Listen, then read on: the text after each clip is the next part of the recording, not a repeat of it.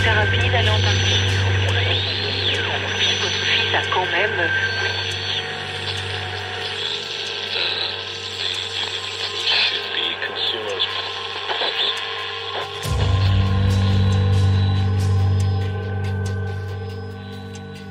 Welcome. I'm your host, and this is Uncomfortable.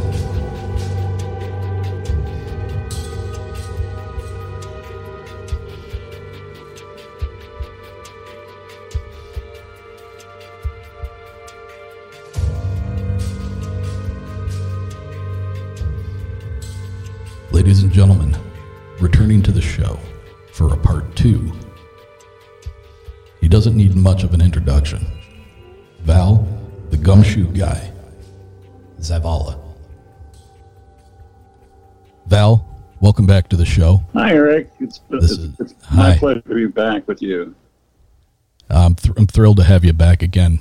We got our episode, our first episode down, and that was a pretty concise explanation of who you are, where you've come from, your historical background as far as law enforcement's concerned, and I guess most importantly the eyewitness encounter that you had that kind of put you on the trail of doing what it is you do. Tonight we're going to get into the particulars of what you do and what makes you such a valuable resource when we're talking about this subject. So, Val, why don't you tell the listeners real quick what it is you do? Well, Eric, I've said this many times before. I'm not a Bigfoot researcher. I'm not a, in the casual sense, I'm not a Bigfoot expert. And I'll be the first one to say that. What I am and what makes me unique in this area is I am a data miner, meaning some people mine for precious gems and precious metals, and me, I mine for information and data. And when I was led into this area of Bigfootery, this all took place as a matter of tragic happenstance. I was led into it, as I mentioned in the first episode, in my search for a missing person. And the things that I ran into in that search, in that 21-month search, led me to come back when the issue was resolved, to come back and revisit this thing that people talk about called Bigfoot and Sasquatch. So from that point on, in the past 9 years, I created four databases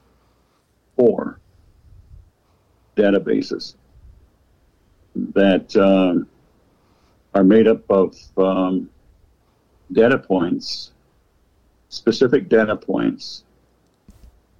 And from that point on, when I take a Bigfoot report, I read it, I analyze it, I break it down into small bites and place it in the data point that's most fitting for that particular incident. And as a result of that, I've got the largest Michigan Bigfoot database in the state. I'm convinced of it, with over 1,745 reports going back all the way to the 1700s, all the way to our present date, 2021. That's a lot of reports. That is. Can I interrupt you just real quick? Is on that point, how many recent reports, let's say from say 2020 through now, so basically 18, 19 months, 20 months worth of reports in the state of Michigan, How many are we looking at that you've been privy to? That's a very good question. Last night I was just looking at this, and for some reason I thought maybe I would have a question like that. So, for instance, from my most recent report that I added to this Michigan database, Eric, was August 21 or August 19th, 4:30 p.m. from Jackson County, Grass Lake area. And from that point down to January 2020, I have in this database, there isn't anything for January 2020, but the next point I'm looking at is March 2020, and that was from Manistee. So from March 2020, Manistee County to today's this week, which would be August 19th, there are exactly 92 reports. No kidding. 92 reports, my friend. That's a lot. I mean, that's more than some states have. Yeah. Now, with the information, with your database, can you quickly tell me, out of those 92 reports in that amount of time, the number of reports that are similar to like things that I've experienced, which seem to be peripheral versus actual eyes-on sighting? Well, I don't have that. I'm looking at the database right now as I'm speaking to you, and what I do is I have a summary for each entry, and I'm just going to go up the list and just read them off very quickly, very, very fast, and just give you an idea as to what is being reported. Okay. And so let's see here. We said March 2020. From March 2020, this is what we have. Resident outside smoking on the porch, 1:30 a.m. says 10 rocks hit his tree near him until he went back inside. And I know from that individual who offered that report, he has a number of reports, and this is in Michigan. Leslie, Michigan is where that came from. He's got actual sightings, and he's got some pretty good reports that he sent over, a period of a couple months.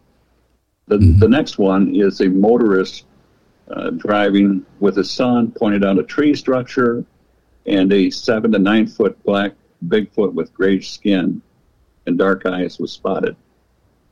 This is just driving. This is a motorist driving with his son. The next one is a hiker reported stick formations with 6-inch foot impressions. That's, in other words, the stick formations and a track, a 6-inch foot track. Probably a baby. So most likely a juvenile. Probably a baby. Yeah. Another one, a motorist passing nearby cemetery hears a girl screams, turns and sees a large 8 to 9 foot black creature in the woods doing something. That's kind of creepy. Yeah, but let me just say this. Cemeteries are big attraction points for Sasquatch.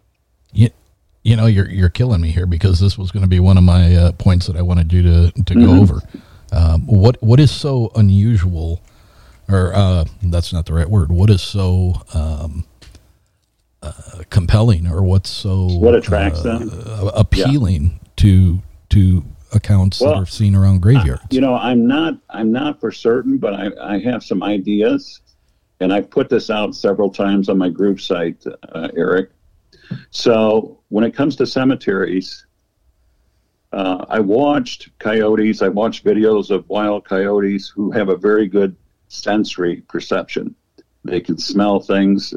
I'm told that bears can smell game and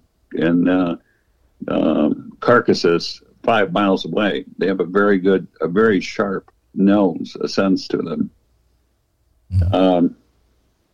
From everything that I've gathered, from everything that I've read and studied, Sasquatches also have a very sharp, very keen sense of smell. And I know this because I've got several reports of Sasquatch by hunters specifically who are out there in the woods, who are in the best position to be up in blinds and to see this, up in trees to watch. Sasquatches, when they see Sasquatches out in the area, Sasquatches can be 60 feet away, 100 feet away, and they can watch the Sasquatch, even through scopes, tilt their head upwards, sniff the air, and look directly to the hunter who is 100 feet or more away from them, look them dead straight in the eyes just by smell alone and scent. Yeah. That's got to tell you Isn't that something. incredible? I've got reports of Sasquatch in campers being pissed off because, you know, some men are a little jealous about their women, and I don't blame them. But when Sasquatch goes out into their camp area and sniffs the air where their wife was at or their girlfriend was at, maybe she went to the bathroom or something, but the Sasquatch is there sniffing the air, sniffing, you know, whatever was left there. It pisses the men off. Yeah. So the court. I'm kind of glad you brought that specific thing up because an episode back, I had a woman who she had a very brief, very intense non-sighting encounter, and for some reason, and I tried to ask this delicately. I asked her if there was any way that she would know if during that time if she was on her period or not. And she was able to actually go back, and the first day that she was there was the last day of her period. And that made me think, are they being attracted by an odor or a scent that's given off by the female body when they're going through that process? Well, it's not a specific data point that I use, but I'm very, very familiar with that. And there are instances of, and I might even have some to share with you, but there are some instances of a lot of well-versed people in Bigfootery advise people do not use sanitary napkins as a means of baiting these things. Don't do that. Yeah. And there's another area of the Bigfoot community that tell women, you know, really don't go out in the woods by yourself if it's that time of the month, if it's that cycle period. Don't do that because it causes unpredictable reactions with these animals.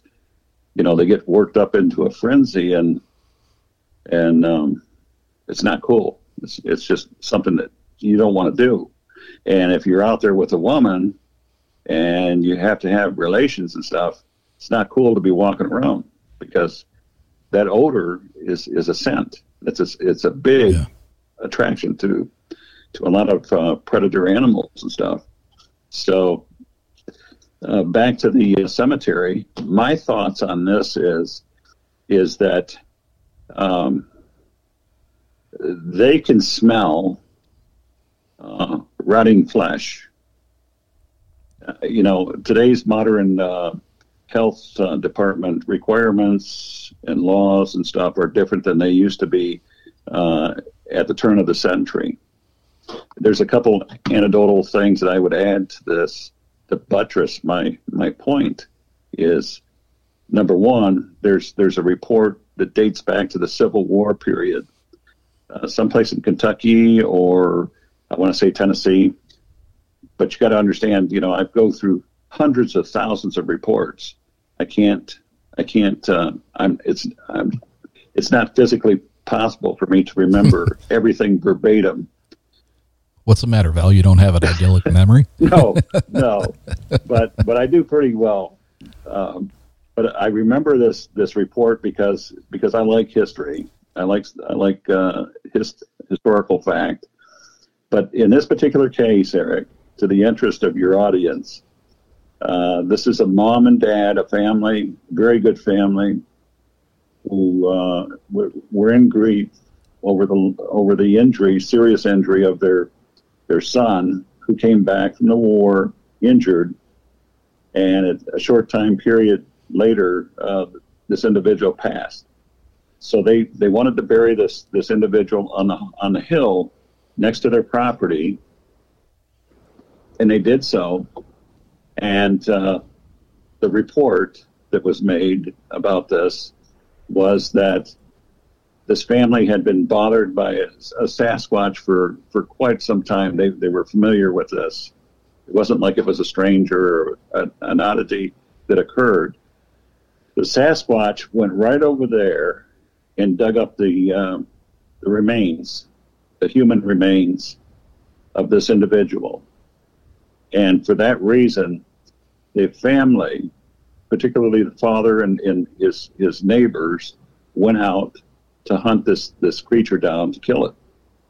But in hunting for this thing, they found that they had a windstorm or some type of severe storm around their area, and a large tree fell and killed it. So they didn't have to shoot it. Nature took care of it by itself. Mm-hmm.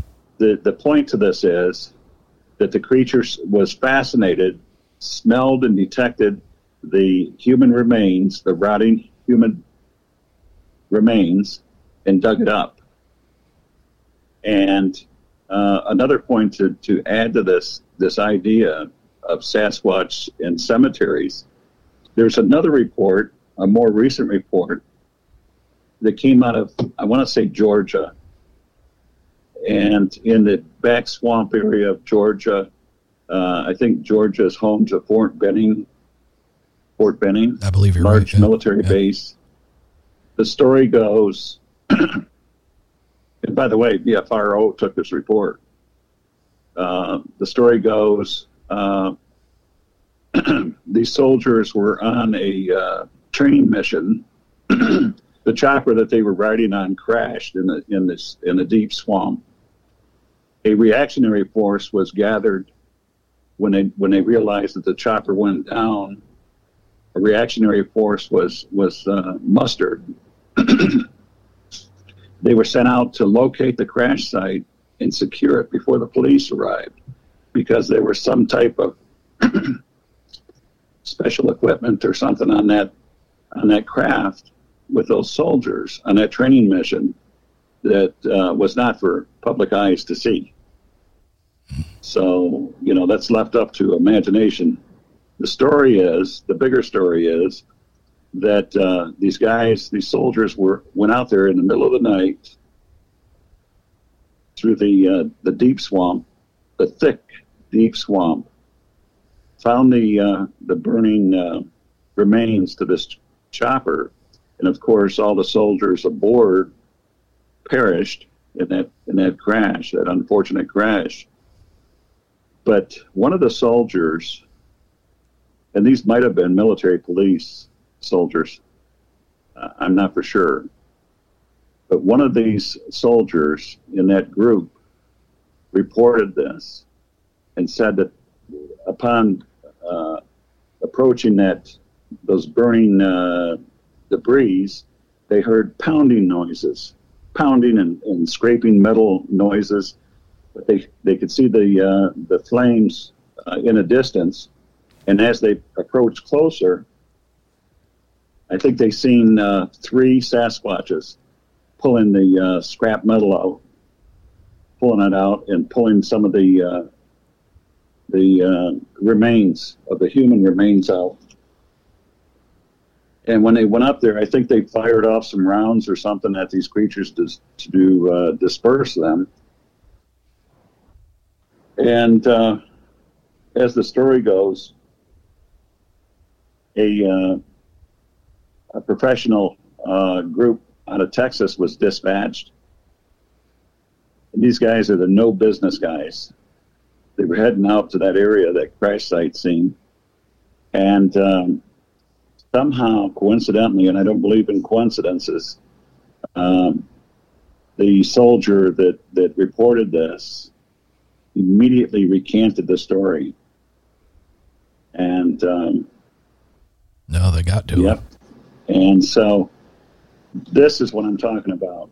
So when we talk about cemeteries and stuff, I think about these things, and I think about the odor. And if you ever smelled a deceased person, a decayed deceased person, you'll never forget it. Fortunately, I have not. No, but it's pretty. I can tell you from experience, it's withering. It's withering. So what do we take away from that? Do we take away that they are an opportunistic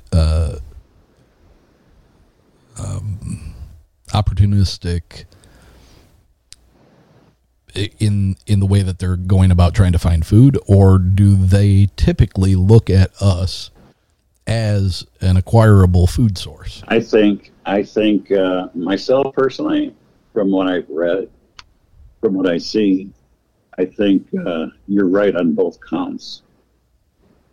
Right on both accounts. They're opportunistic.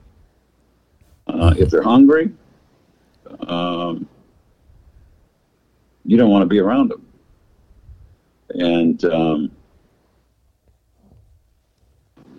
now, as a side note to that, we're going to go down a little branch here, and then we're going to get back. I had a occasion to speak with a BFRO field agent, let's call him, and I said, yeah, well, I don't know that there's really any experts, but okay, we'll call him that. And my question to him was whether there's any truth to the matter that so many people claim that reports are sanitized by the BFRO before they are put into their database. And he admitted to me that yes, they were. And then he expounded on that by saying you will never read a violent account in the BFRO because, and air quotes were used, they don't want people to begin to go out with the intent of hunting these things down, because it's not going to end well for the hunters. With the experience that you have and the variety of researchers and so-called experts and people from these multi-lettered organizations that you run into, do you find that that's a pretty fair statement that they are sanitized reports and that there are more vicious and more violent accounts that we don't really hear a lot about? Well, first of all, I got to commend you, Eric, because that's a pretty hardcore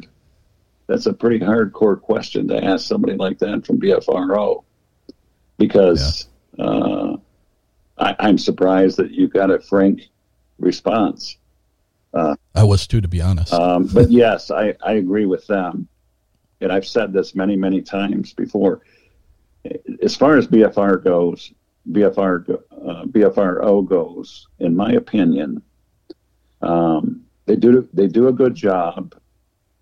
I mean, think of it. They're the largest clearinghouse recognizable by everyone across the world for what they do.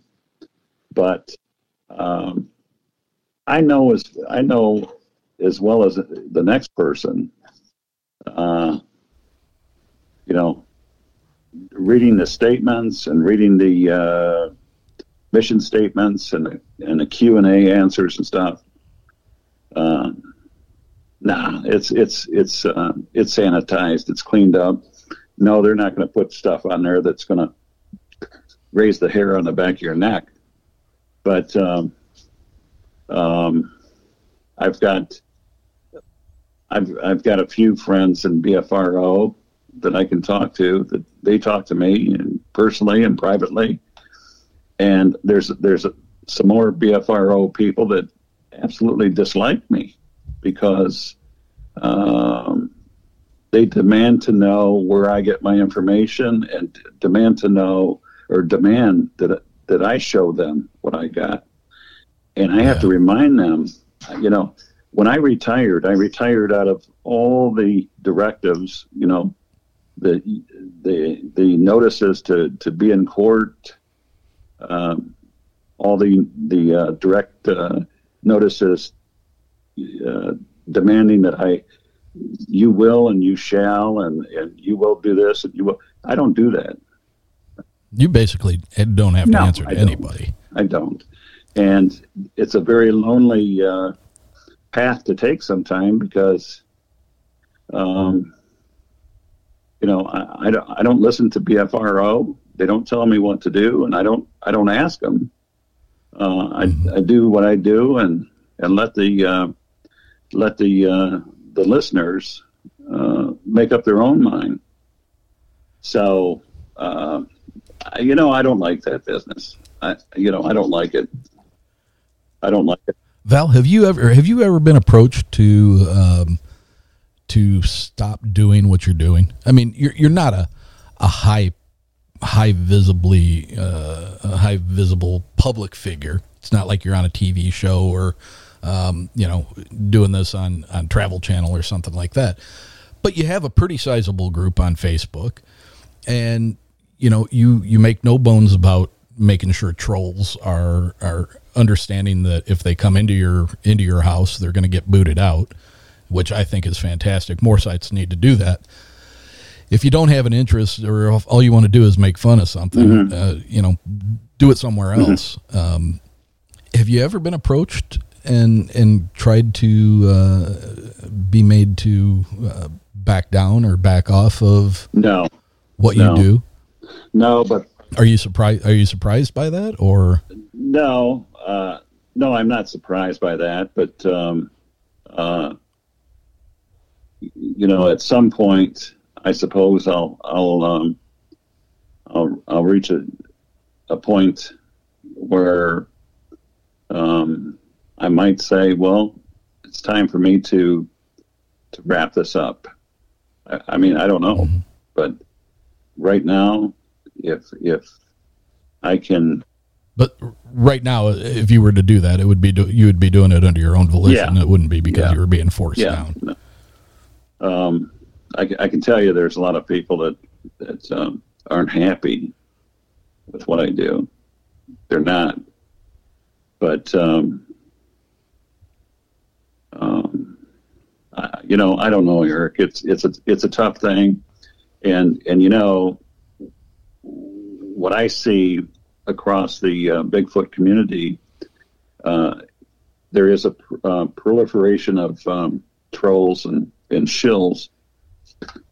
To me, it looks like an organized effort to shut this down. And I can tell you this, and I won't be the first one to say this, that a lot of stuff that you see on the internet is going away.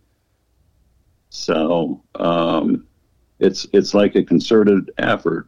Somebody with money and power would rather the public not know anything about this. And slowly but surely, you talk about sanitize. Yeah, a lot of this stuff is disappearing. It is. And it goes. If it's not, if there's no effort to keep this, then it just disappears. And it's up to the viewers to want to know and allow their curiosity to take them to these areas and stuff. Well, and it's up to the listeners to continue to, when they hear a program like this and they find your data points of interest, They need to tell their friends that are interested in this as well. Hey, check out this. Hey, check out that. The more people that start digging into this stuff and seeing that it's there, and then trying to go back 6 months later and finding that, what the hell is that video? I can't find that video anymore. What happened to it? It got taken down. It disappeared. Well, let's get back to some of these interesting data points. There's a couple that I'd like you to cover for me because they're of personal interest to me. Let's talk about trophies and trees. Okay.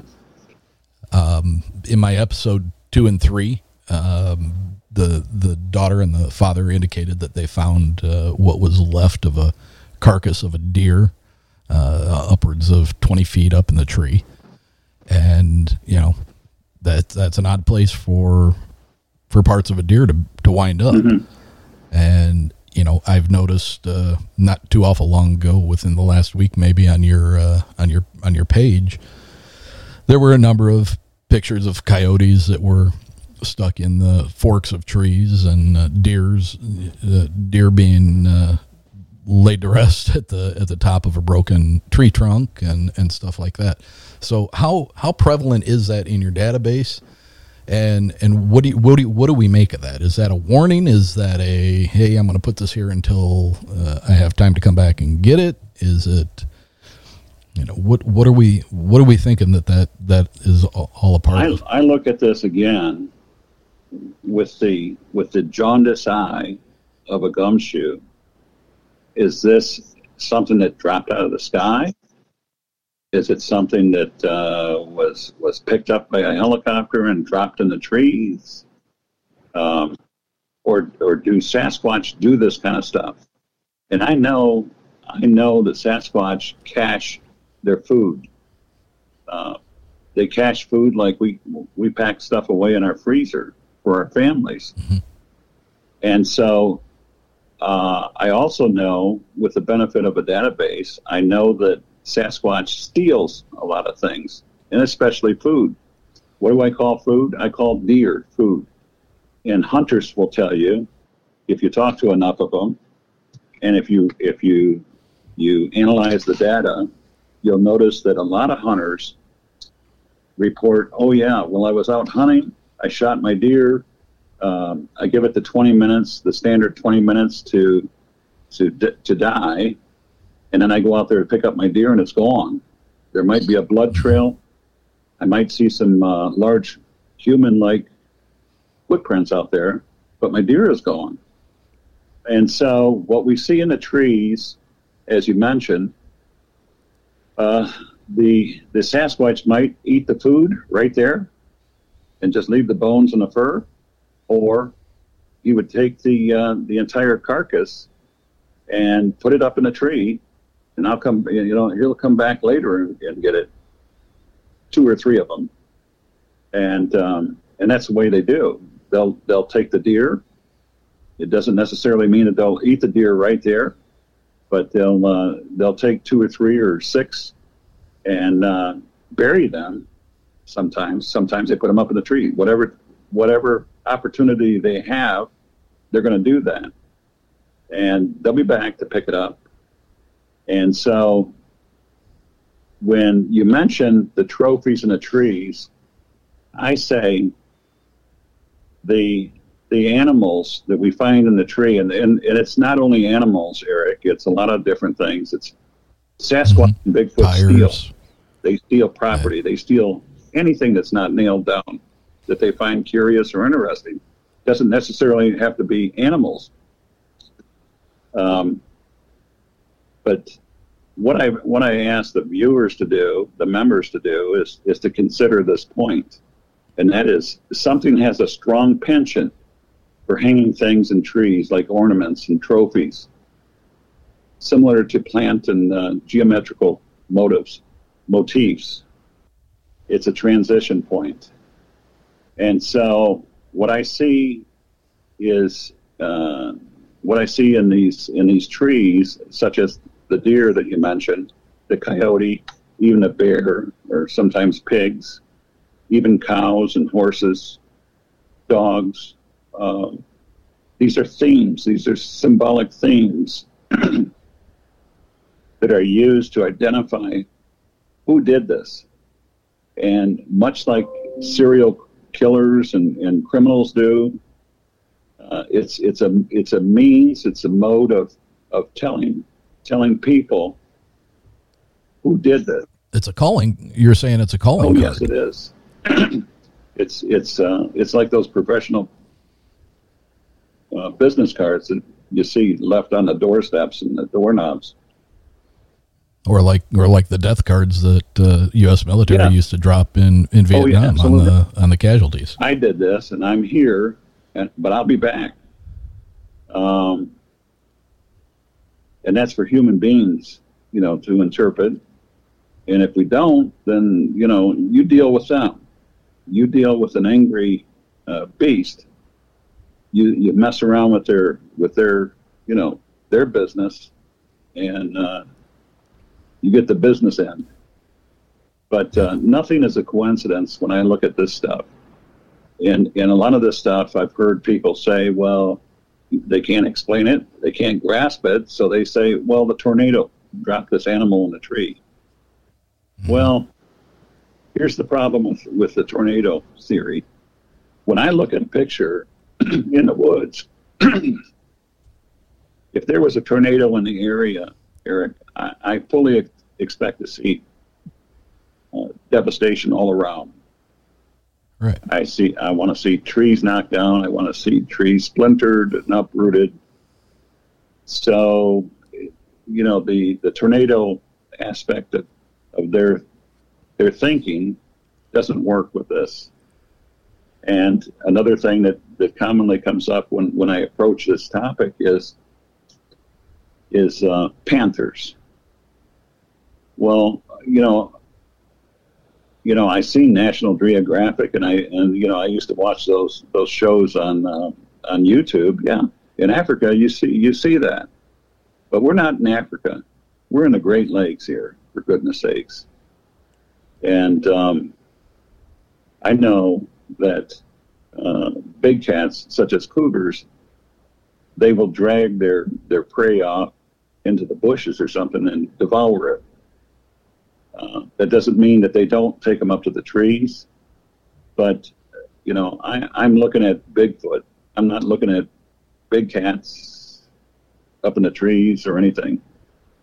Sasquatch do use trees. They do climb trees, and they do place things up in trees, and they do it to keep it away from other predators that are less apt to crawl in the trees. And so there's a whole lot of stuff that I look at when I put this in there, but I do it to provoke thought. I want the reader, I want the members to consider these things. And so when I say Bigfoot, like the place things in trees, like ornaments and trophies, I mean exactly that. It's advertising who they are and what they do.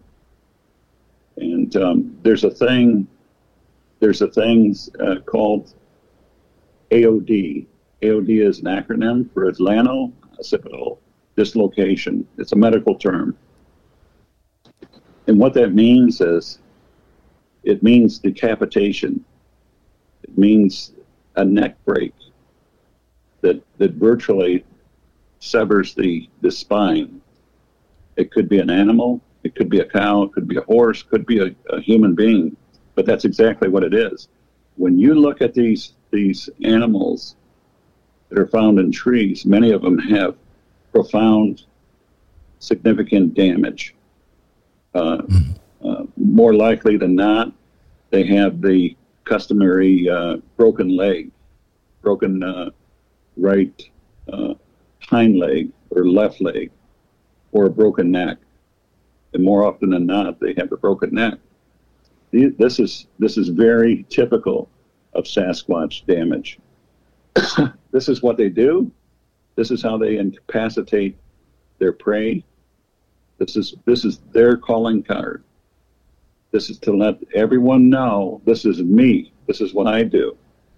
And the more people are into this, and the more that they understand, the more that they can associate those injuries with Sasquatch and less with big cats. So that is the story behind.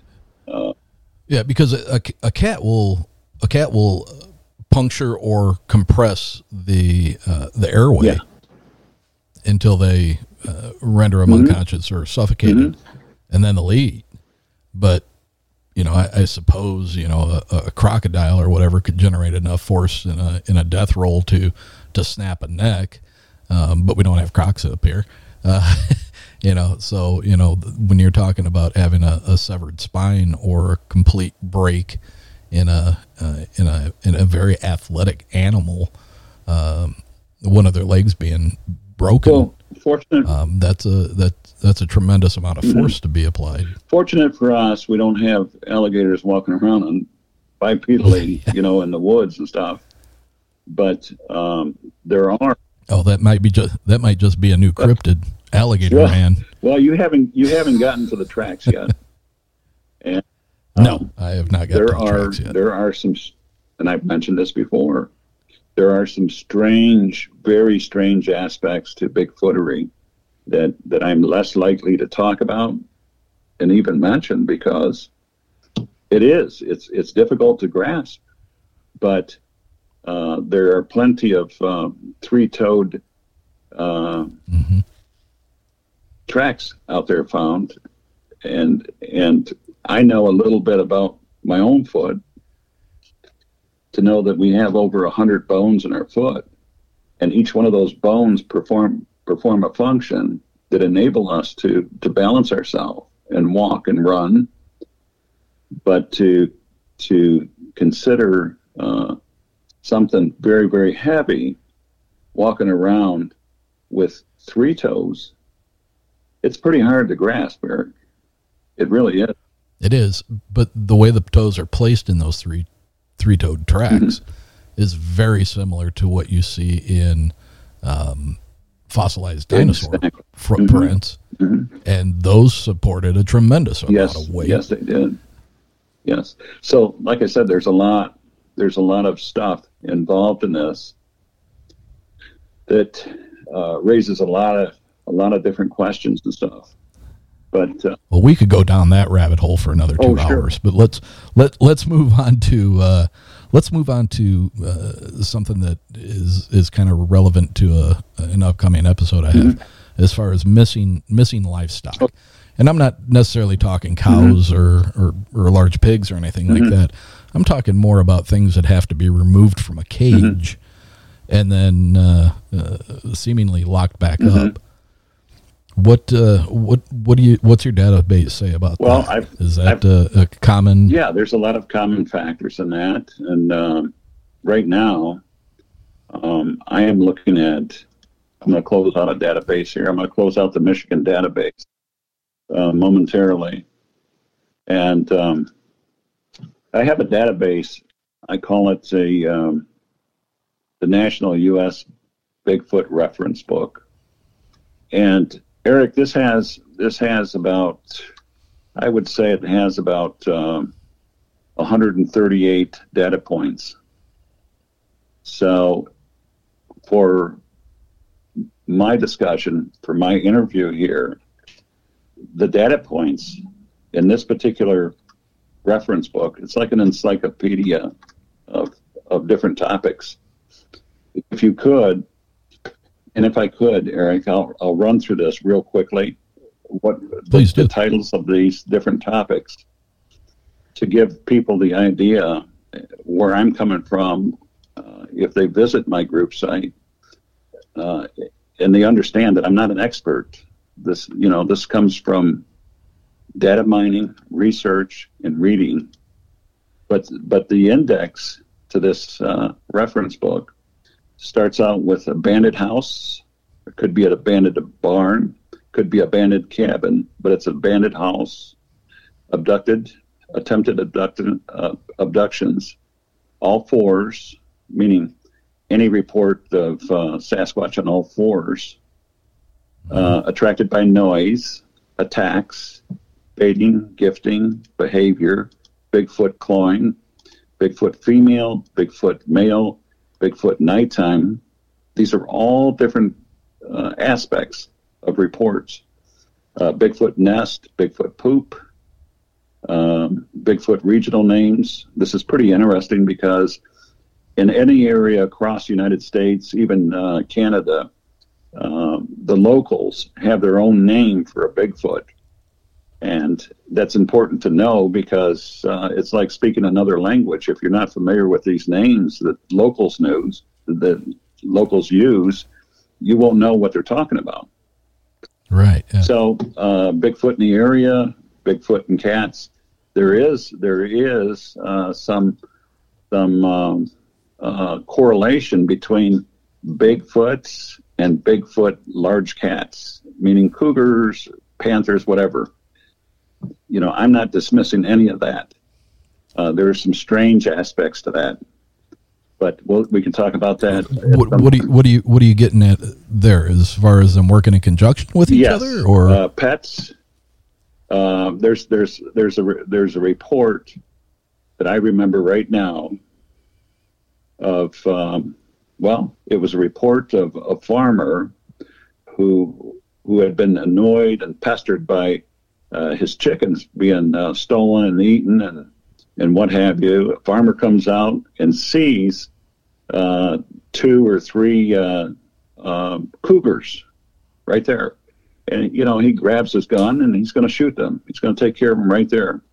Then a Sasquatch steps in front of them and screams at the farmer as though in your mind's eye, you're stepping in front of your friend and saying, telling them, don't shoot this person. Don't shoot them. To me, that's strange. That is strange. And it kind of takes me back to one of my other guests previously who actually had sense enough to take the pictures. It was on the beaches in front of Sugarloaf Mountain up in the upper UP, and there was a very long strided trackway on the beach. It was a very narrow foot. Her husband put his foot into the actual imprint in the sand, and it was about 2.5 big toes longer than his foot. He wore a size 12. It was narrow though. It was narrow like his. So, but he tried to make the stride that it was to the next step and was unable to do it at 6'2", which I thought was odd. But the weirdest thing about it was that they had talked to a park ranger who had been down there on the beach with them and confirmed that the tracks that were alongside that very long foot were some of the largest gray wolf tracks that this park ranger had ever seen. I've heard of other reports where they're seen in similar situations in conjunction with a rather large wolf. I have as well. I've seen reports of by witnesses who see a Sasquatch in an open field, and some distance away they notice a almost a herd of wild dogs or wolves, and they watch the large Sasquatch walk to them, and they watch the animals walk around the Sasquatch as though they knew each other. You know how dogs are; they wag their tail, and they just bounce around, not in aggression, but in welcoming, and that's what witnesses report. Now, and that's so strange because they're typically known for disliking domesticated dogs immensely.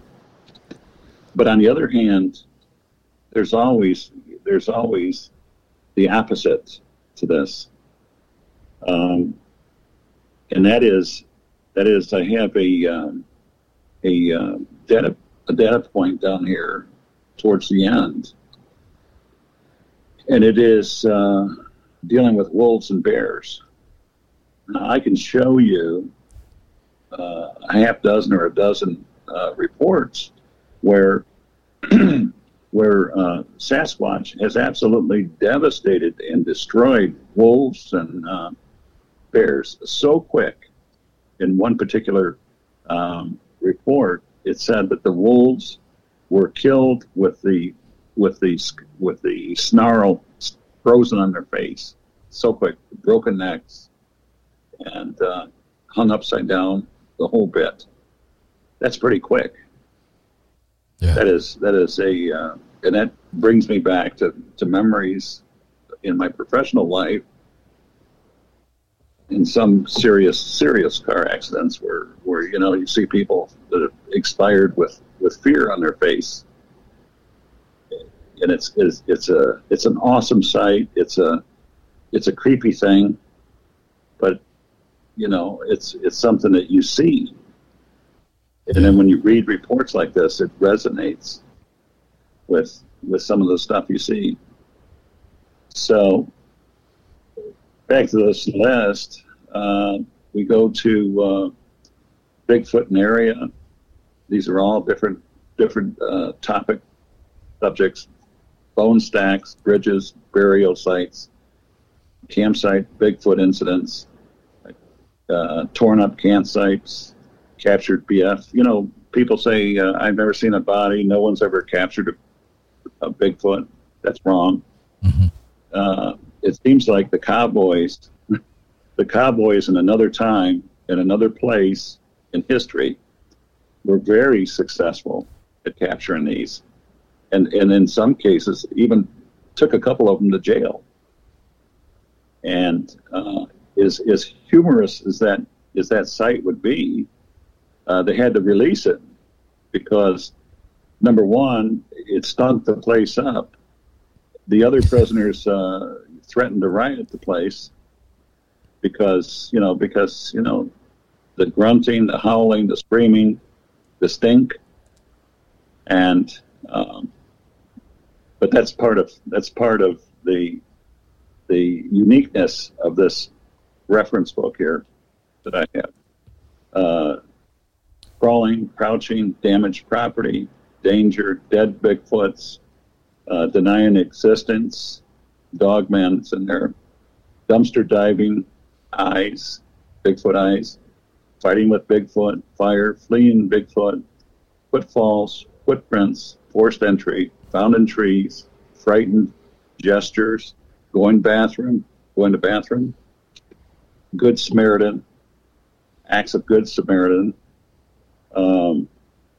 gunfire, hair sample, headless, decapitated, mainly animals, hiding, house pounding, hunting, infrasound, inner city, suburban, Bigfoot reports,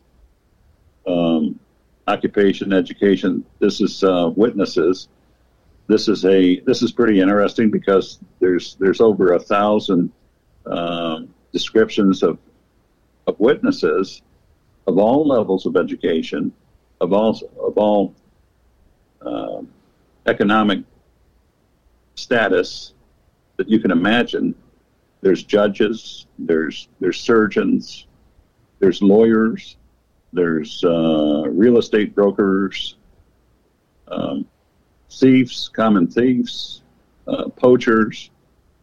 Those are all witnesses, besides the usual mom and pop students, professors. There's roof climbing, seasonal behavior, schools, churches, hospitals. That's interesting because Bigfoots and Sasquatches have this affinity and curiosity about kids, and a lot of times they're sighted around schools. Do you think that's a nefarious thing? Do you think they have ill intent towards children, or do you think it's because they recognize the same attributes that are in their children? Well, my friend, I look at it like this. You look at these YouTube videos of people at zoos. They're behind the thick protective plexiglass. Mm-hmm. I don't like it. Gives me chills when I see them placing these small children up to the fence, up to the glass, and allow. Oh yeah, where there's an 800-pound silverback gorilla on the other side that could break through. Or a tiger. I don't like that either. The tiger, wants to bite and claw at the child, and somehow in the mind of some of these parents, they giggle and laugh because it's thrilling to them. It isn't to me. I know full well, and everybody should know what happens if there was no glass, if there was no protective shield there. So when we talk about schools, it gives me the creeps. I don't like it. There is a large group of reports of Sasquatch watching kids, and I'm familiar with, and so is everybody else, familiar with a number of missing kids. I don't put anything past these things, and I don't take anything for granted. And so these things have an affinity for schools, churches, hospitals, and playgrounds. And they, oftentimes it deals with sick people or kids. So you draw your own conclusion from that. And I don't know that it has anything to do with it, but that those are the weaker of society. Our society. Mm-hmm. So skeleton parts of that database: skiing, sleeping, sniffing, social behavior, speaking. That's pretty interesting there. Speaking to Bigfoot, speed and strength, stargazing. Bigfoots have an affinity for stargazing, looking up at the sky. Yes, really? They do. Yeah, there's a lot of reports happen when you're out there with your other half in love. How romantic. In the middle of nowhere, you're up looking at the stars, talking love. You smell something stinky. You have this feeling that something is close by, and then you're surprised and shocked that there's a beast next to you. You're doing the same thing. You're looking up there. They like and they're attracted to fireworks, and they'll bring the whole clan to watch the fireworks. If they're in the area. Stalking, stick formation, stolen food, stolen property, storms and disasters. Sasquatches are often sighted many times during hurricanes, floods, earthquakes, tsunamis, wildfires. You name it, they're there. And, so they're actually attracted to fires? Well, they're not. They're moving out of the area. They're moving out, and they don't care if they walk in front of someone's picture window. That's the least of their worries. You look at it like this. You remember that old movie, Wizard of Oz? The Scarecrow. There's one thing that terrified the Scarecrow that really, it really didn't bother the other people, and that was fire. Yeah. You don't want something that's got all that hair to catch fire. It's like a scarecrow. So they know better than anybody else. They got to move, and they got to move quick, and they don't care who sees them. You just hit on something that kind of pierced me through the brain, and it's something that I've not heard much of, if any, that I can remember. Do they use fire? From what I understand, they do, and they're very familiar with it. They know that really? There's a report that I recall. I think it came from California or Washington, and it was made by some prospectors who sat and watched some Sasquatch in their campsite. And they said that it was obviously a mother and a small child Sasquatch. And what they noted in the report was that the mother with the child was watching the child pick up a stick with flame and embers on it, and slap the baby's hand and made a gesture like a mother would to a child playing with fire. And they, in their report, they mentioned that it was like it was like watching a human mother with a child, showing a child that, that can harm you. Don't play with that. And she even grimaced for the baby. You've touched that fire and it's going to hurt. That's so interesting, because I honestly, for as long as I've been into looking into this subject, I don't think I've ever come across somebody's experience where they've touched on the fact that there's been fire involved, like from the standpoint of the Sasquatch. Well, I would suggest that you contact Janice Carter. She's pretty familiar with that, and if you're familiar with some of the writings from Bobby Short, she'll talk about that as well. There's a old story that Bobby talks about when Sasquatch would kidnap a young Indian woman, put sap gum over her eyes, so as to temporarily blind her, carry her off into a cave, and I suppose that was going to be his wife, to make babies. Yeah. And the woman was very good about memorizing some of the things that she learned, some of the things that she's seen. And one of the things that I think she mentioned when she made it back to her village after a year or so was that Bigfoots do indeed use fire. And they use it to smoke their salmon, to hold them over in the winter times. So a lot of times when you talk about caves and stuff, a lot of people that go into these caves, they'll find evidence of fire and stuff. A lot of things that I think Sasquatch do, Eric, as far as eating and preparing food and stuff like that, is learned by them, I think, from watching Native American Indians. And some of the stuff that inside the cave, although they ate raw food and raw meat, I think the woman said that they use hide, like deer hide, wolf hide, and stuff the same way that we do, for the same reasons, to keep them warm, to make sleeping areas. And so the fact that they prepared, and she was a little surprised that they did that, because here's a Native American Indian woman that says, hey, they did the same thing that we did, exactly for the same reason. They smoke the food, they prepare the hides, they dry them out. And and that makes me wonder, is that something that's a learned behavior that they got from watching the Native Americans do it, or is that something that inherently came to them?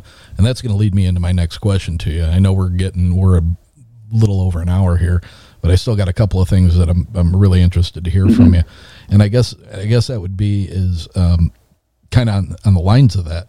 What's out of your database? What's the one thing that you have seen repeatedly that is one piece of the puzzle that best illustrates, at least to you, their intelligence and their ability to premeditate their actions? Well, somewhere in that database, I have a report of Bigfoot speaking. And again, with disregard of what people think about woo and not woo, I recount this incident that occurred on the East Coast, probably, I want to say Vermont, or maybe Maine or New Hampshire, Connecticut, someplace around there.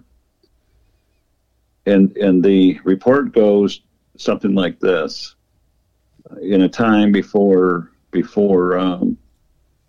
motorized vehicles, some men working on a farm or something. Brothers, I think they were brothers. I think there was three of them together. Went into some town, to drink, eat, and whatever they were doing. But at night they came back, and they had to walk through the fields and the wooded areas. And when they did, one brother said that they were shocked because this large 8-9 foot gorilla, hairy gorilla, was standing there at the edge of the tree line. And according to this report, the gorilla, the Bigfoot, asked the man, how far is it to such and such town? And the two brothers were shocked and frightened about this. I mean, I guess I could understand that. But the third brother told him, well, you got to walk, it's 5 miles, 10 miles that way. And that was it. And it walked off. And they headed on back to their town. To me, I mean, when you see this kind of stuff,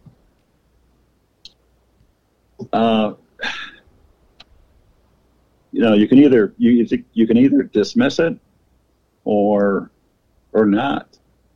But I also know another report similar to this, where for some reason the farmers and neighbors were after a Bigfoot, and they used pitchforks and machetes and whatever else they had, rifles, muskets, whatever they had.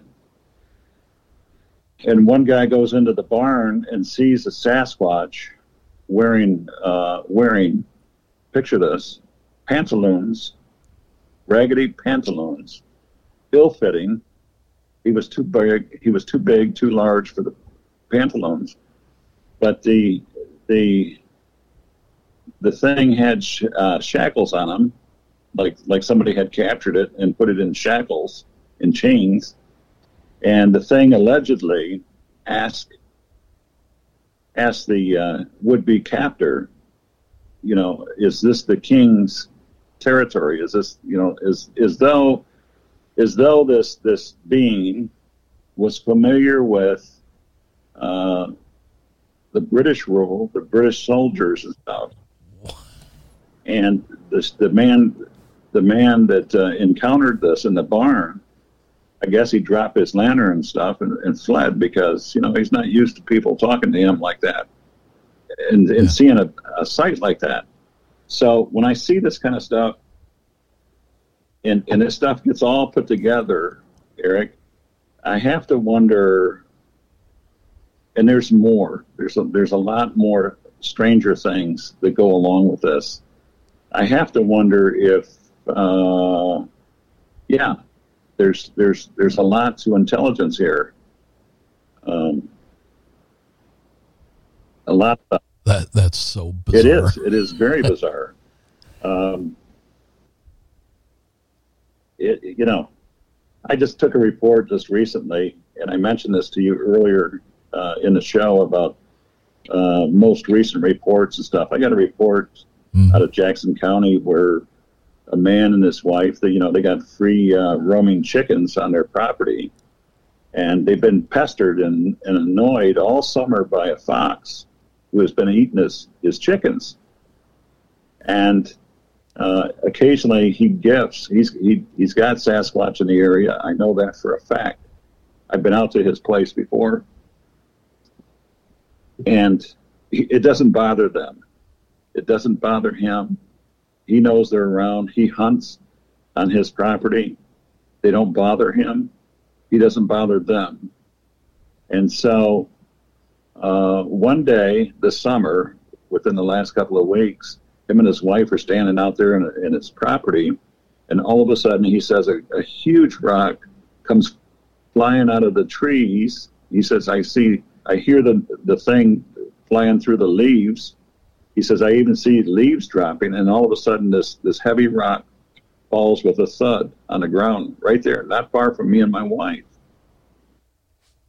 And he says the strange thing about this is the rock falls close to an area where you walk over and look at the rock and you see the dead fox. And it was almost, I would take this as, hey, this is what I did for you. Can you leave us a little bit of food or give us some eggs or something? Yeah. To me, that was pretty significant. And I was glad that he shared that with me. So I take that as intelligence. And I'm not here to push the point that, Bigfoots are all vicious and violent and all that kind of stuff, because they are sometimes. But they also have an uncanny side of them that leads me to believe that they do communicate with people, some people, obviously, and some people they don't. And those that they do, they have to, people have to, pay the price. They have to pay the freight. If they do something good for you, they're not doing it because they love you. They're doing it because you're going to give them something. And if you stop giving them something, they'll let you know that too. So I see that a lot, in these reports. So the guy gives them some food, gives them some scraps. They're happy with that. But and that kind of goes back to something we touched on in the first episode, where if that individual who decided to give them something decides to move away from that property, and somebody who moves in who is completely unaware of what was going on that property, the Bigfoot typically might recognize that it's not the same people, but are not going to recognize the fact that the deal has changed, and they're going to still want their compensation. Yes. They're still going to want their food being left out, or their jar of peanut butter, or whatever it is. And the new people that live there are going to be like, what the hell is going on here? I think that happens a lot. I've seen reports where families say, well, we're familiar with these things around us. They don't bother us.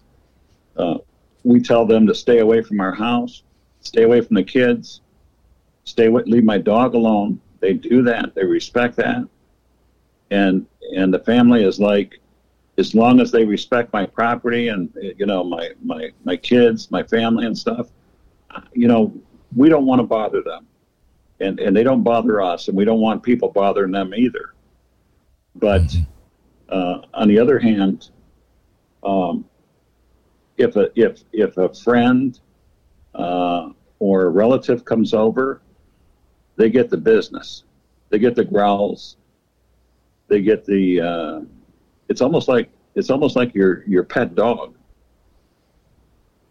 You know how your dog is. If the dog doesn't know somebody, they don't know if that's a friend. They don't know if it's a foe.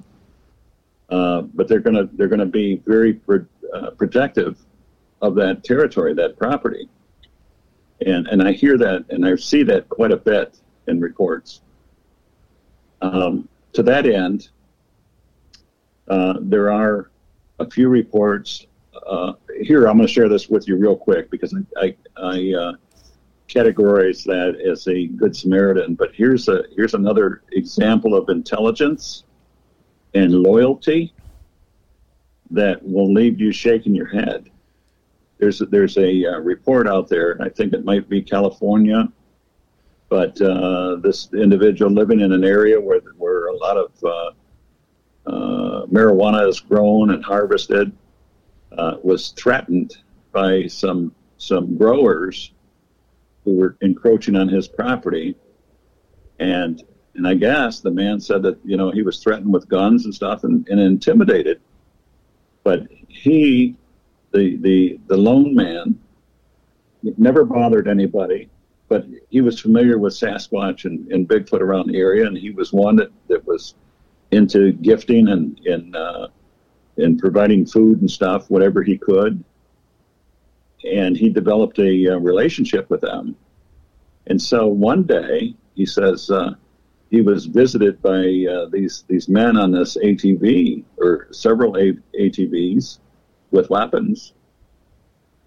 And just when things started to get bad, he says all of a sudden there was a howl, a blood curdling howl, and this Sasquatch stepped out of the tree line, and these men on these ATVs seen that with weapons, seen that, and they scooted out of there and never came back, never bothered the man again. But to me, that's intelligence. That is intelligence. Oh, 100%, yeah. But why the loyalty to the to the human? Because that was a source of the guy food developed a friendship, a relationship with them, fed them, trusted them, and was loyal to them. And I guess from what I interpret is the Sasquatch understood the fear, the intimidation, the threat, and it wasn't going to have any part of that. Leave my friends alone. Yeah. Leave my friend alone, I guess what the message was. Yeah. But it's pretty interesting. So I'm going to ask you one more thing. We're coming up on about 90 minutes.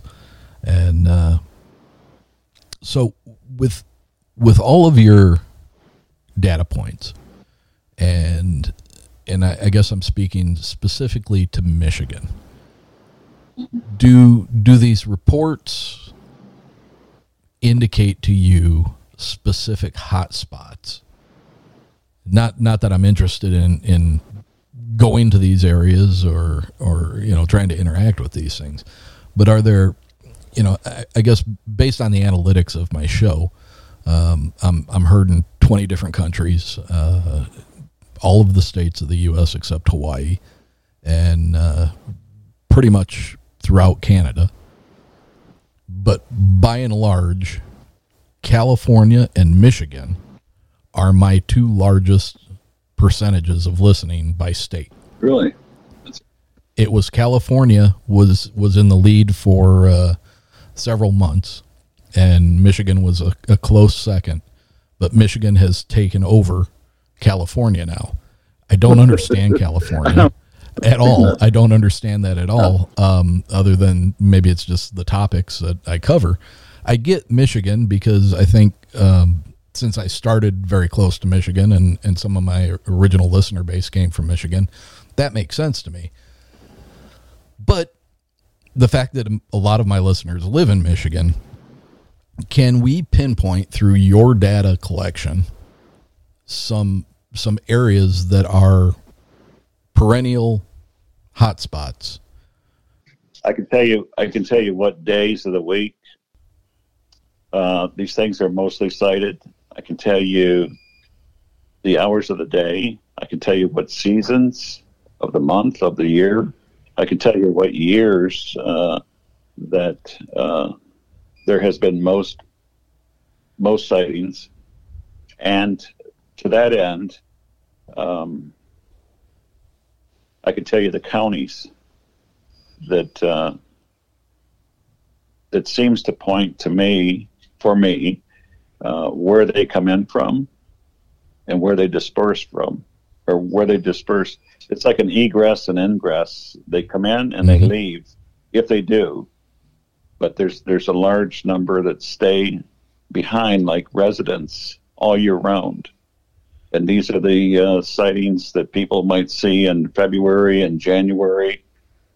But I would say Jackson County is a big one, and movement in and out of Jackson County is big. Ogama County is another big one. Up further up north, above the thumb area, Manistee and Kalkaska are biggies. Benzie is another one on the upper west side. And I read something one time that said that by an expert that up north, Michigan, Upper Peninsula, uh, that was the area up there that most Sasquatch reports are taken. And for the life of me, that I shake my head when I read this, because first of all, you have to talk about and understand where the population is. It's not up north. It's lower, lower Michigan. Mm-hmm. We're talking about a population in the state of 10 million people. You talk about 10 million people. Most people have two eyes. So therefore, you're talking about 20 million eyes. Most of the traffic is lower Michigan. We're a highly motorized society. A lot of reports occur by motorists. Motorists make up a lot of reports, moving from one point to another. And which is another reason why people should adopt what many Russians do, and put the dash cams in their cars. Oh yeah, yeah. I've said this many times on the group site. If you want to increase the chances of seeing a Sasquatch, put a camera in your car and drive those roads. Drive those roads, those remote side roads at certain times of the evening, certain times of the morning, in certain areas especially around the railroad tracks, the power lines, the lakes, the swamp areas, and chances are you'll see something there, because that's where they're happening. So basically, those areas are pretty big areas. I mean, those are pretty big counties. Monroe County is another one that's really southeast Michigan, from Ohio. That's close to Ohio. Jackson's closer probably to Indiana. There's a lot of reports in Indiana. Indiana's a big state for Sasquatch reports, considering that Indiana is largely agricultural. And but Illinois, these things travel up and down the Mississippi River just like people used to, and that takes you up to Minnesota and up to Canada, and a lot of traffic back and forth. So that's a pretty good area right there. I think I was talking to you about Cass County. Cass County is probably borders Illinois and Indiana too, and largely swamp area. But and plus, it's from what I've seen, Cass County, very beautiful, Eric. A lot of orchard, lovely area. Orchard industry there.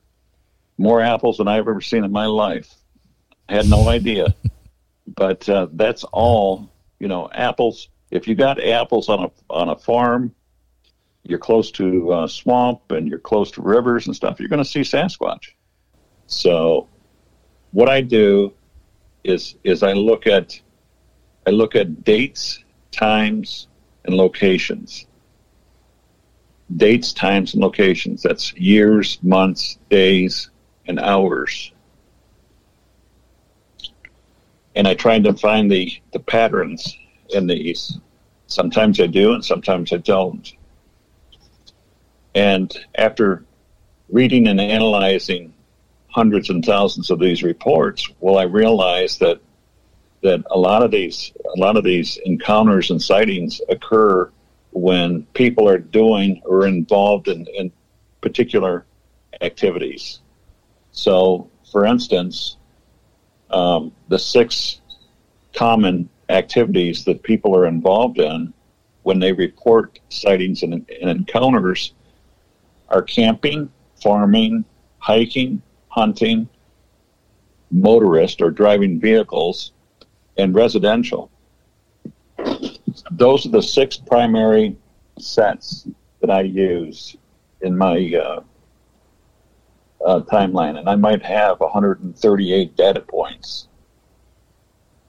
And so for each one of those 6 groupings that I use, those primary groupings I use, there are several subset groups that are involved here also, such as, for instance, boating, fishing, ATV operating, skiing, skating, horseback riding. These are all subgroups under those 6 primary groups. Mm-hmm. And each one of those groups, they're called data points. They have very, very many, quite a few reports involved in those also. So whatever a person is involved in, such as operating an ATV, there are a lot of reports involved in that. I mean, these things are attracted to sound. If you're on an ATV in the woods and they're around, they're going to come look, and you're going to see them. If you're observant, you're going to see them watching you. If you're out there cutting wood with a chainsaw, they can hear that. They're going to come look. There's a report of a man cutting firewood in the woods, minding his business like me, minding my business, not really looking around for any Bigfoot, but he happens to notice a Bigfoot standing there watching him. And he takes the chainsaw, and that's how he fends off the Sasquatch with the chainsaw until he gets to his truck, of course. So it's a very interesting endeavor, and there's a lot of anecdotal reports. Some are funny, some are humorous. You've got reports of, for a long time, our native Indian brothers have told us over and over again that Sasquatch has a very profane, very obscene sense of humor. And in some of the reports that I read and studied and analyzed, I can tell you that is true. Can you give me an example of that? Yes. For example, there's a report of a family being bothered, a farm. It's a farming setting. They're being bothered by house poundings, 3 o'clock in the morning screams, rocks thrown at the house. They had a big mean dog chained up outside on the chain, by the door for wayward intruders. Well, one morning they go out to feed their dog, and nobody can get near this dog. But the dogs are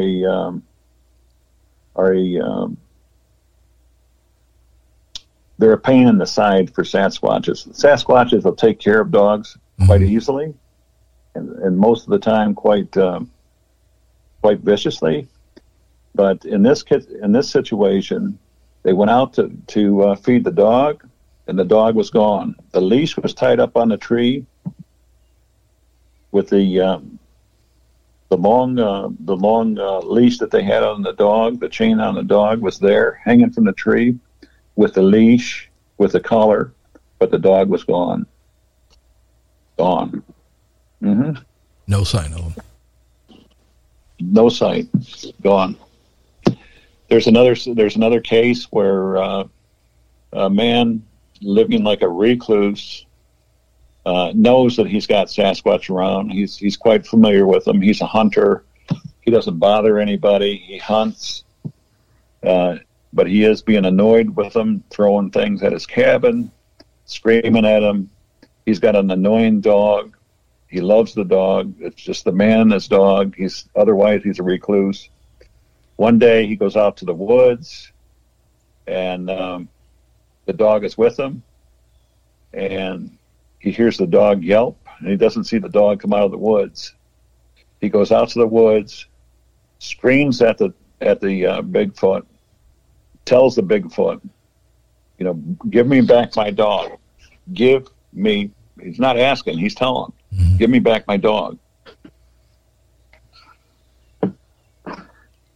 This goes on for a little bit, and that same day, and then at some point the dog comes running out of the woods stinking.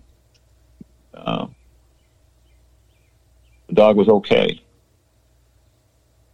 So there is another time you said the dog was stinking like stinking like Bigfoot smell. Okay. I wasn't sure if the Bigfoot had smeared something on it or if it was just from the body odor. It's just the stink that they have about their person, about their body. And there's other instances, Eric, where the same thing. The families are bothered, harassed, annoyed, and they might even engage in window peeping, scaring the daylights out of people. With a huge gorilla face looking at you in the morning when you don't expect it. The man of the house goes outside, and the first thing that he steps in are turds about the size, he says, about the size of a 16-ounce can of pop. Yeah. Right in front of the door. It was placed right there in front of the door. So when he steps out the door, that's the first thing that he steps in. Another case of that obscene humor is a hunter who hunts and brings home the venison, who also has documented Bigfoot activity around his place. Comes out to get his jacket that he's got hanging up on the clothesline outside, and when he goes out to get his coat to put it on, it's stinking, and something came along and urinated on his coat,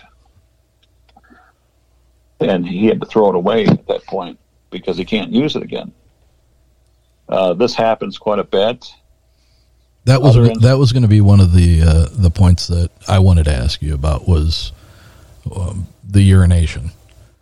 Is that you don't hear about it a lot. If you listen to Sasquatch Chronicles or any of these other shows that highlight reported experiences by eyewitnesses and encounters, you hear about it, but it's not something that's very prevalent. And what I was hoping from you, and I told you this before we started recording, was I was hoping you would be able to give me give our listeners some prevalent experiences that aren't necessarily I heard wood knocks, I heard an owl hooting and it didn't sound right, it was a whoop. Those are things that people are so commonly hearing, and not to take anything away from them, they're all valid, but what I want from you is some lesser known but still prevalent throughout your data attributes that you're noticing from these things is and I bring up the urine because, as I was telling you before we started recording in my episode 2, that was brought up by the daughter in that episode, that there was a very large stream of urine, and when the dad walked up to the tree, it started at about his eye level, and he was 5'9", and it was so fresh that there was still foam in the urine. As a guy, we would be familiar with that. Yeah. But let me tell you this. That happens quite often. And to me, I take it as the ultimate identifier of Bigfoot and Sasquatches. And they do this, I believe, in my opinion, they do this as a illustration of their dominance over human people. And this happens a lot with campers, and there's many, many reports of people with their encounters that report they're in the tent and they hear a bull urinating on their tent, and the urine is so potent that you have to discard the material because you can't get the stink out of it. It's a very potent odor. Well, and I have a little bit of experience with that, not with Bigfoot urine, but when my son was still small enough that we were pushing him around in a baby stroller, we went to a small local zoo here in South Bend, Indiana, and we were standing outside the tiger cage, and the tiger was coming towards our direction. So it was like, I'm telling my son, who doesn't understand a word I'm saying, it's like, oh, hey, buddy, look at the tiger, look at the tiger.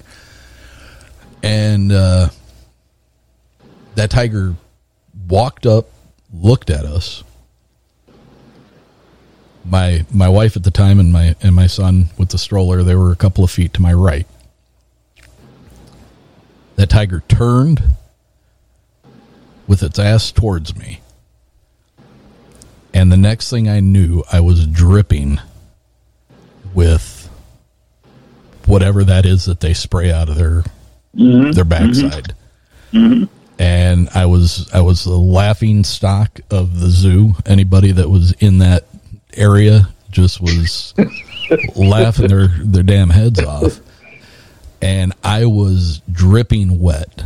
And I'm not kidding you. It stunk so badly that I had to discard everything that I was wearing. I literally, when we got into the parking lot, I literally took my shorts, my shoes, my shirt, everything off. I drove home in my underwear, and we threw everything in the trash can. So, as far as a wild animal is concerned, that was terrible. It the really ultimate was. dominance, yeah. So they do this. They'll defecate right there at the entrance of a tent. So when the people come out of the tent, guess what? They step right in that, and that's very bad. It's like you've mentioned earlier. It's very potent, very powerful, and they do this time and time again. They'll even take and throw feces at cars and vehicles if they're unhappy. It's almost like juvenile stuff, but this is what they do, and this has been known by Native Americans. Early Native Americans, they've known this for a long time. And so there's a part in one of those 411 books that I'll never forget, and it reminds me of Sasquatch behavior. And that's where they're looking for this little boy. The little boy has a dog. His dog and the little boy are missing, but they never find the little boy, but they find a dog inside of a cistern, one of those old cisterns in the country where you have to lift up the top and put the hose down there and vacuum the stuff out, the sewer out. Well, that's where they found the dog. The question is, how'd the dog get in there, and who was strong enough to lift that concrete lid cap up and put the dog in there and then put the cap back on it? So there's things like this. There's a case where an individual, I think he was a sheep herder or somebody out west, they found they found him missing.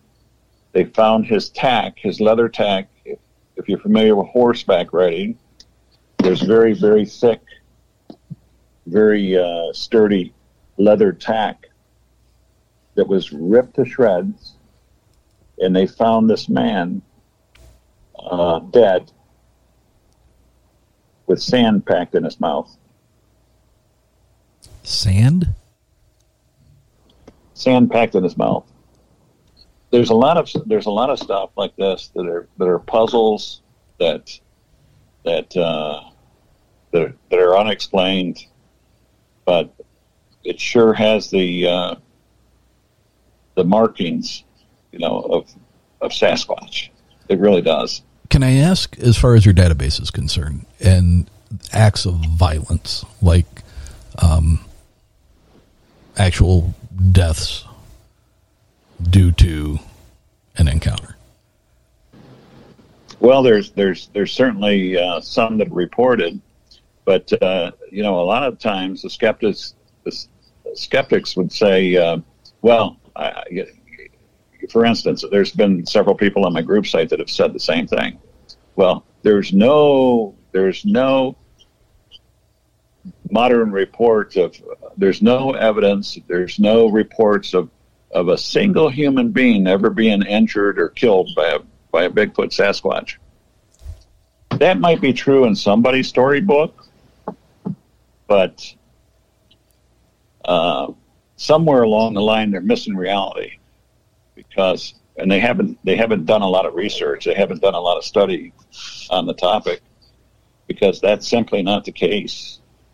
There are reports when they talk about that stuff, they're threatened, they're intimidated, and the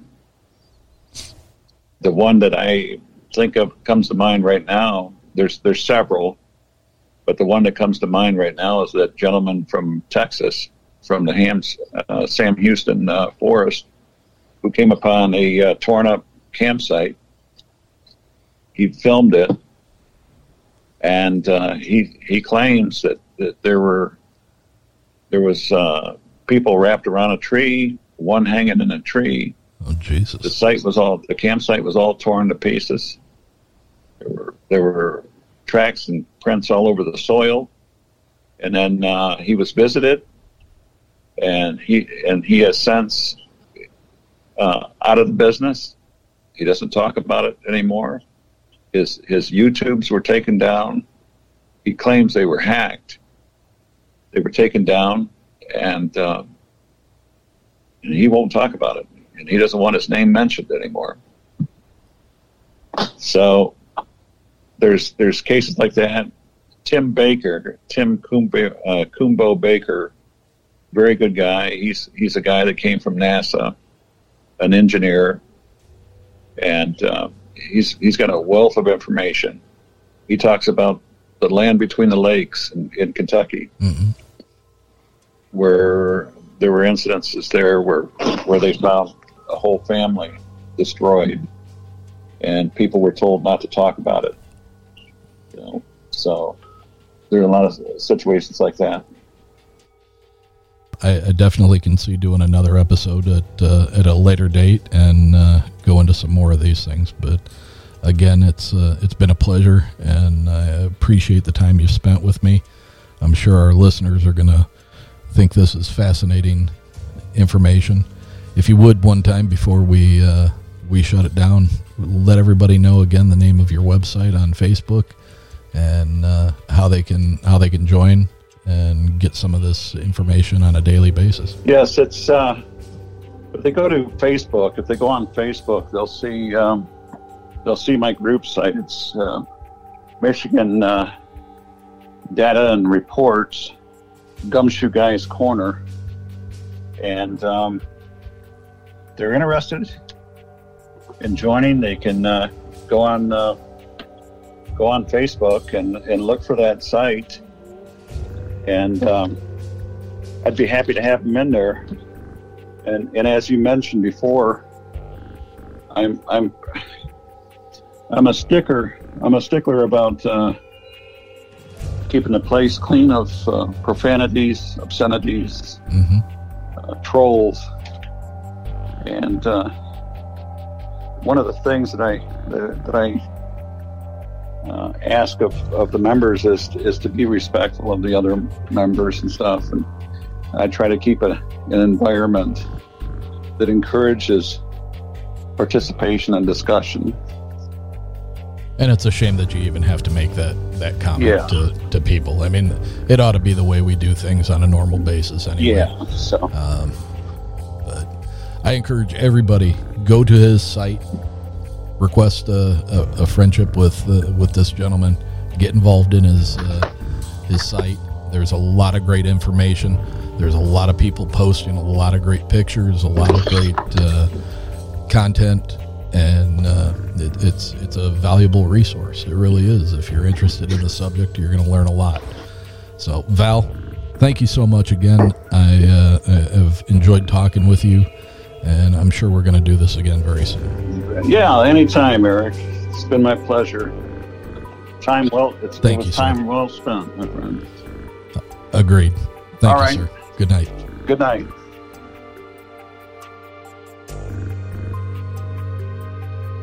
I want to hear your story.